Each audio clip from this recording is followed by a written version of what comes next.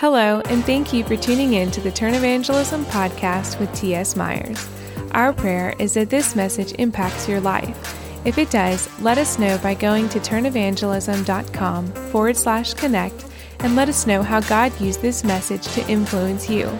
If you would like to follow our ministry, we would love for you to go to turnevangelism.com and check us out.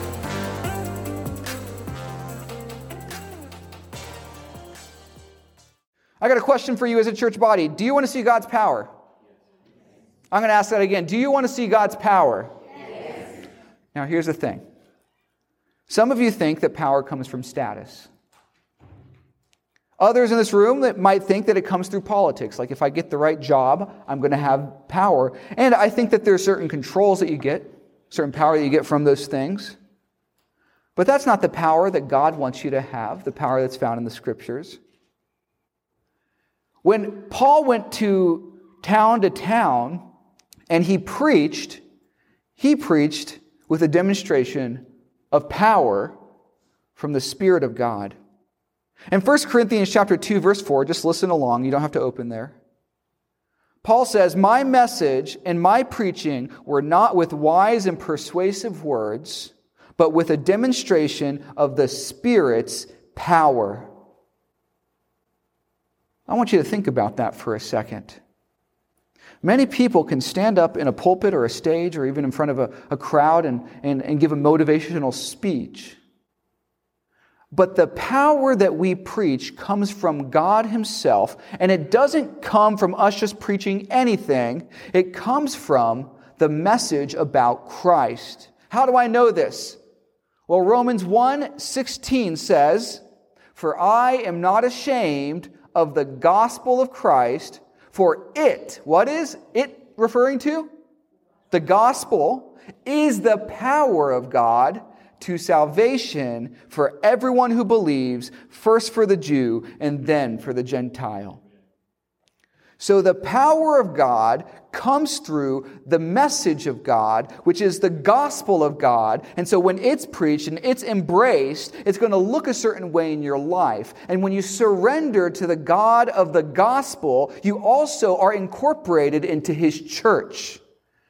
And when you're incorporated into His church and Jesus is your Lord, and the Lord says to do something a certain way, well then, we're supposed to do it. God's power comes when we properly handle what God has entrusted to us. God's will, God's way.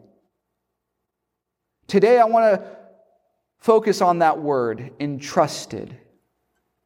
You've been entrusted with the message of God that is the power of God to salvation for everyone.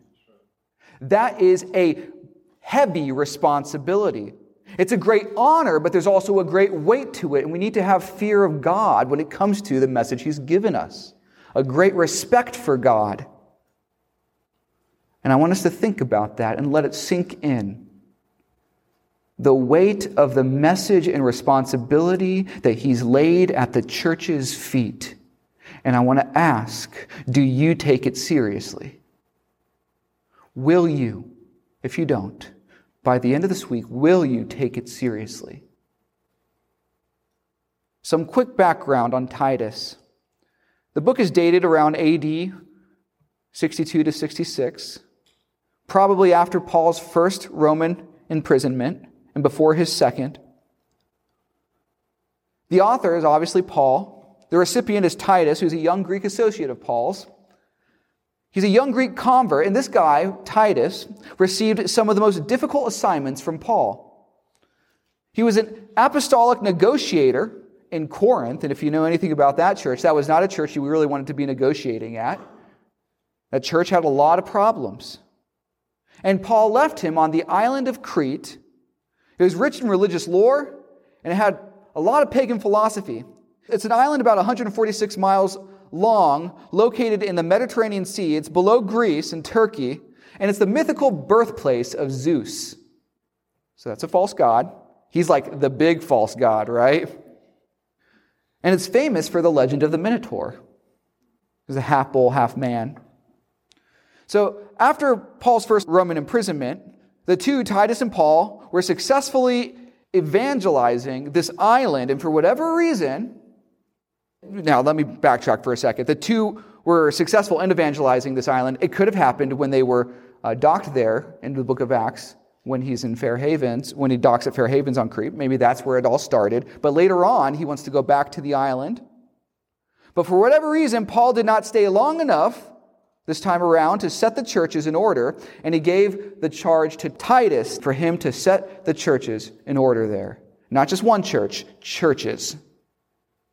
And that order that Paul told Titus to set is put in place for us to learn from today. So God will work powerfully in the church who listens to the order that Paul recommended to Titus. So will you listen? We need to listen. What is God saying? Now, the Holy Spirit might be speaking to your heart right now, but He's going to continue to speak even more clearly so that you don't have to question whether it's the Spirit or not as we open up the Word together and we read the Word of God that was inspired by the Spirit of God, and we take it seriously together. So if you have your Bibles, I want you to open up to Titus chapter 1. We're going to start in verse 1. Titus chapter 1, we're going to start in verse 1. So in order to properly handle what God has entrusted to us, so that we can actually experience the power of God as the church, the first point that I want you to remember tonight is that we must surrender. Surrender. What does it mean to surrender? It means to stop your work and to let God work. It means when He says go, you go where He calls you to go. It doesn't mean you go out and do your own thing. It doesn't mean you go out and get in front of God. It means you prayerfully consider what He wants, and when His word speaks, you say yes because Jesus is Lord. So Titus chapter 1, verse 1, I want you to notice how Paul opens this letter to Titus. So this isn't written to a church, it's written to an individual, Titus. And when Paul, the apostle, which by the way, apostle is like the highest position you could have in the church. It sets the foundation. We study the apostles' teachings to this day. But notice what Paul does right in verse 1. He doesn't come out of the gate saying, I have apostolic authority, so listen to me. That's not his first description of himself. Right out of the gate, he says something. He says, in Titus chapter 1, verse 1, he says, Paul, a servant of God. Now, this word is also the word, I believe, for slave. Paul, a servant of God, the first word out of the apostle's mouth. And then he says what God has called him to do as a servant. Paul, a servant of God and an apostle of Jesus Christ. It is very interesting to me that the first thing Paul identifies with is not how grand his mission is, how great his title is, but he identifies in the lowliest position as a servant of God. And because he humbles himself, because of who he is, God has humbled him. As a servant of God, God lifts him up to the apostolic position. We can learn something about leadership there, can't we? I want you to think about that one. Paul, a servant of God and an apostle of Jesus Christ, to further the faith of God's elect and their knowledge of the truth that leads to godliness, in the hope of eternal life, which God, who does not lie, promised before the beginning of time, and which now at His appointed season He has brought to light through the preaching entrusted to me by the command of God our Savior. So he's a slave of Christ, and as that slave, God gives him a mission as an apostle, one who is sent. And in sending him, his mission is to further the faith to further people's knowledge of the truth that leads to godliness. And this message which has been entrusted to him is the message that Paul is called to preach. Entrusted to me by the command of God our Savior. Then he says, to Titus, my true son in our common faith, grace and peace from God the Father and Christ Jesus our Savior. So who did Paul look to? Notice he didn't look to himself first. The first one, and the reason he has the ministry that he has, is because the first one that he looked to was God. It was God. How do we know? Look at the first verse. He's a servant of God. Before he ever talks about his position, he talks about his relationship with God. He is a slave of God. Then Paul talks about his position as a servant only after it's been received from God. And how often do we give ourselves titles, even in the church, or maybe out there in the world, that aren't really full of the power of God because they haven't been given to us by God? Spiritual gifts are spiritual gifts because they're spiritually given. You cannot just claim one for yourself. I want us to be careful. We don't want to get out in front of God. In the book of Acts, you see Paul and Barnabas being set aside for the work of the ministry. But before they're ever set aside for the work of the ministry, the Bible says that the whole congregation, they were ministering to the Lord. Very interesting. And then the Spirit says to them, send out for me Paul and Barnabas. Ministering to the Lord first. They came into the church, and their ministry was not first to the poor. That's a good ministry. I don't want you not to do that ministry. It wasn't first to the sick. It wasn't first to the Sunday school. It wasn't first to the small group or life group. It wasn't first to the music ministry. They were ministering first to the Lord. And this is something we need to understand as a church. Your first ministry, your primary ministry is to the Lord first. You come here for Him, asking Him, God, what do you want? And then He sends you out and He gifts you. And then when you go in His power. Is God first in your life? Now, I do want you to love others, but that's the second greatest commandment. The first and greatest commandment is love God. You must love Him first, and then you'll properly love others. If you got it backwards, you're not loving others right, I guarantee it. Paul's mission was from God as an apostle. It wasn't his mission. It wasn't, this sounds like a great idea. I want to go out and try this. It was God-given. And because of that, he had great confidence when he was talking. Think about that. If God gave you a mission and you were certain of it, and you went out and you met opposition, you'd say, okay, the world might be against me, but God is for me. So who could be against me? God sent Paul. God sent Titus as well. God sent Paul to spread the faith of the church, to spread the hope of eternal life that comes through God's promise. What is God's promise for you? God's promise is this, and this is the message that Paul preached with power. That if you were to die, you could be okay. Because you could spend eternity with God. And this is a promise that God has given to you. And it was sealed with something that He did for you. And that He did in our timeline 2,000 years ago on the cross. And that wasn't just Him dying on the cross, by the way. It was Him dying on the cross for your sins. And it wasn't just Him taking on your sins. It was also a covenant. A covenant is a promise. And it was a promise guaranteeing eternal life for those who believe. Not just eternal life, that's the promise or the hope for the future, but also life that starts eternally right now. So that if you come to know Jesus Christ today, you can walk out of these doors knowing that you were born again. Eternal life does not start when you die. It starts the moment you surrender your life to Jesus and you accept the promise of God and you see the hope that that promise gives you. And you say, God, I can't do anything. I know I'm a sinner.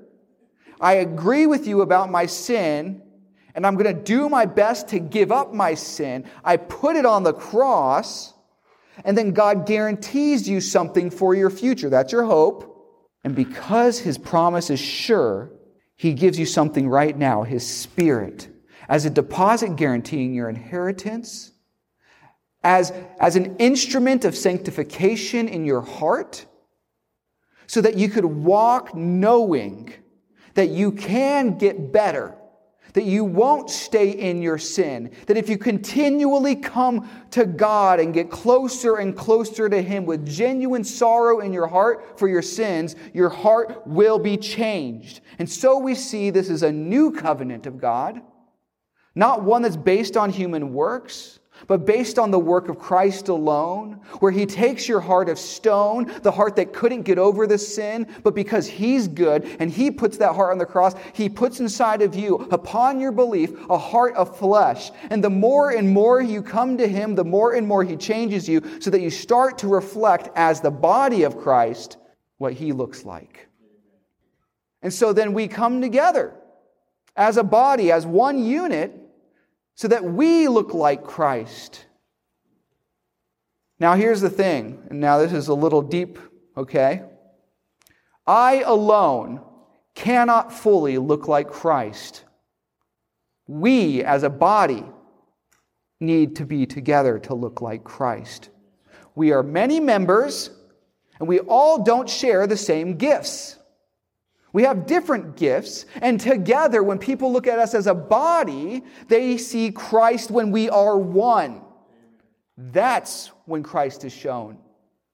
Now, do I want you to reflect Christ? Do I want you to have a gentle Christ-like attitude? Yes, I do. But the complete fullness of Christ is going to be seen by the outside world, and you're going to make the invisible God visible when you come together as a church and you stop being an I or a me and you start becoming a we.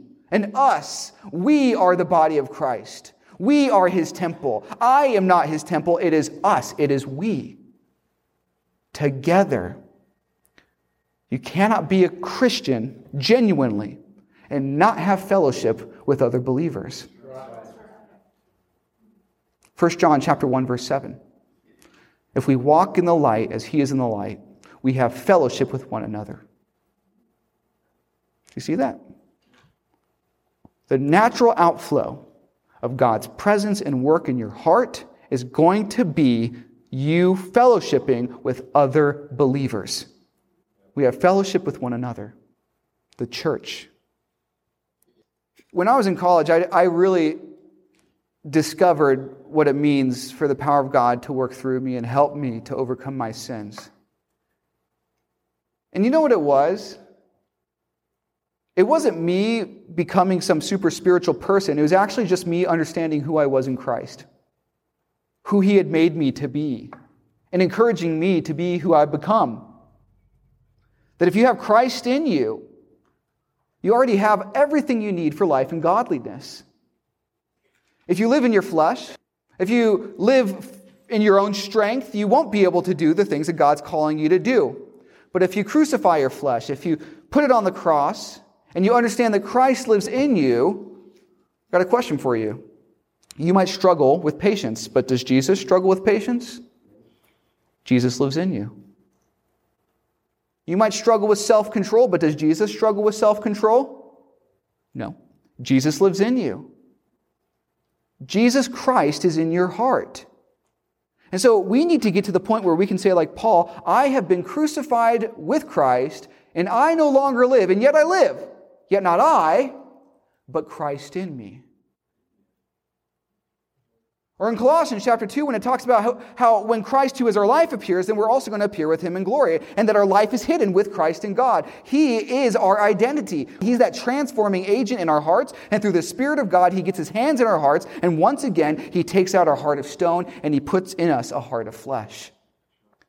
A few years back, Carrie Underwood came out with a famous song called Jesus Take the Wheel. Do you guys remember it?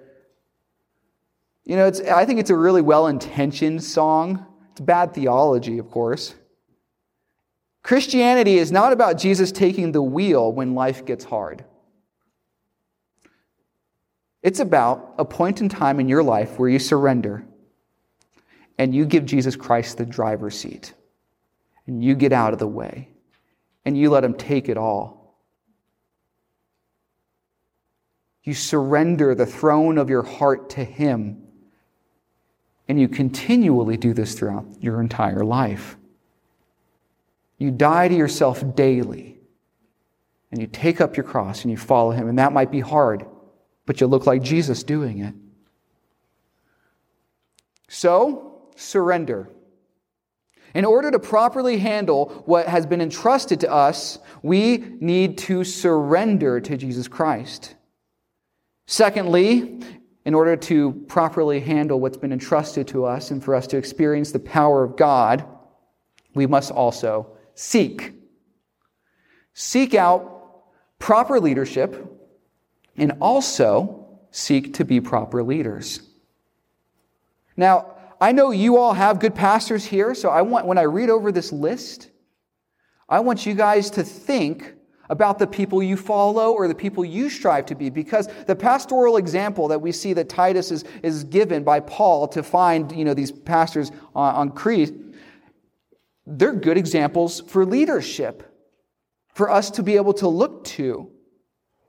And we must be able to seek out leadership or seek to be certain types of leaders so that we could emulate that type of leadership and we could be a good example of Christ. Now listen, I want us to go over this right now. So Titus chapter 1, verse 5, we're going to see what an elder or a pastor of the church is supposed to look like. Let's read it together. Titus chapter 1, 5. The reason I left you in Crete was that you might put in order what was left unfinished and appoint elders in every town as I directed you. An elder must be blameless. A leader of the church represents the Christian ideal. Someone who leads the charge in what Christians should look like. This presumably is why they are Christian leaders and not just any other type of leader. You might have the best leadership qualities in the world, but maybe you're not fit to be a Christian leader.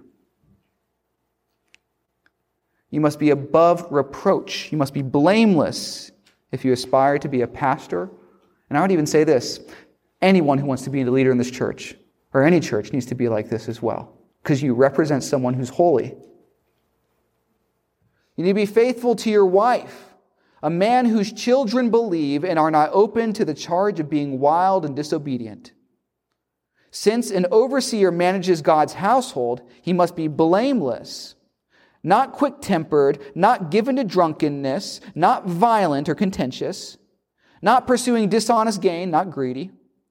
Rather, he must be hospitable, one who loves what is good, who is self-controlled. That is, he has a sound mind. He's got a safe mind. Upright, holy, and disciplined. He's got to be self-controlled.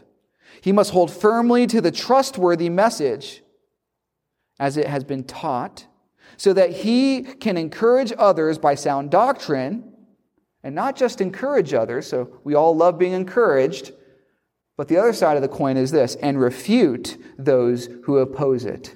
It is the pastor or the leader's responsibility not only to encourage you, but also to rebuke you when you're not following the Scriptures.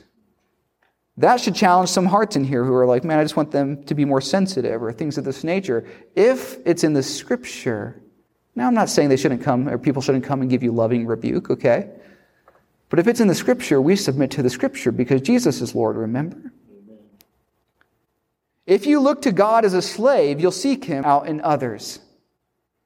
What kind of leaders are you looking to? Now, you got some good leaders here to look to, but in your everyday life, who do you gravitate towards to lead your own life? If you look to God as His servant, you're going to seek Him out in others. You'll seek to follow men who follow him, because he is your master and no one else. And you love him. And when you find someone else who loves him, you're going to love that person too. A powerful church has people and follows people that are directed and moved by God's Spirit and not by their own will. People who really know the truth are slaves to God and walk in godliness. In seminary, I had a friend, when I talked to her, it was like talking to Christ. Now, I wasn't talking to Christ, I was talking to Anna, right? But she knew Christ so well that when you were around her, you knew you were also around Jesus. It's powerful. Do you know someone like that? Have you experienced someone like that who is that close to the Lord that you want to keep being around them because you love the Lord so much? That's what we're supposed to be as a church. And that's who you're supposed to look for in your leaders. Is your life leading people to Christ? It's one thing to talk about Jesus. It's another thing to show him. Do you want to be a leader in this church? Oh, I wish I could be a leader. Are you ready to be a leader? Are you showing Jesus like this passage is asking you to show Jesus? And let me challenge you, maybe you're not ready. But you could be. How? Surrender. And then start hanging out with people who look like Jesus. Who do you follow? What do your role models look like in the world right now? Do you want to follow people who follow Christ, or are you following the trends in the world? Surrender to Christ, that's your first step, and then seek out godly leadership. Did this message draw you closer to God, or did you trust Christ as your Lord and Savior today? We want to hear about it. Let us know by going to turnevangelism.com/connect and fill out the form at the bottom of the page and tell us what God did in your life through this message. Also, if you would like to bring T.S. Myers out to do ministry with your church or organization, send us a message on our website, turnevangelism.com. Thank you for joining us for this message from Turn Evangelism with T.S. Myers.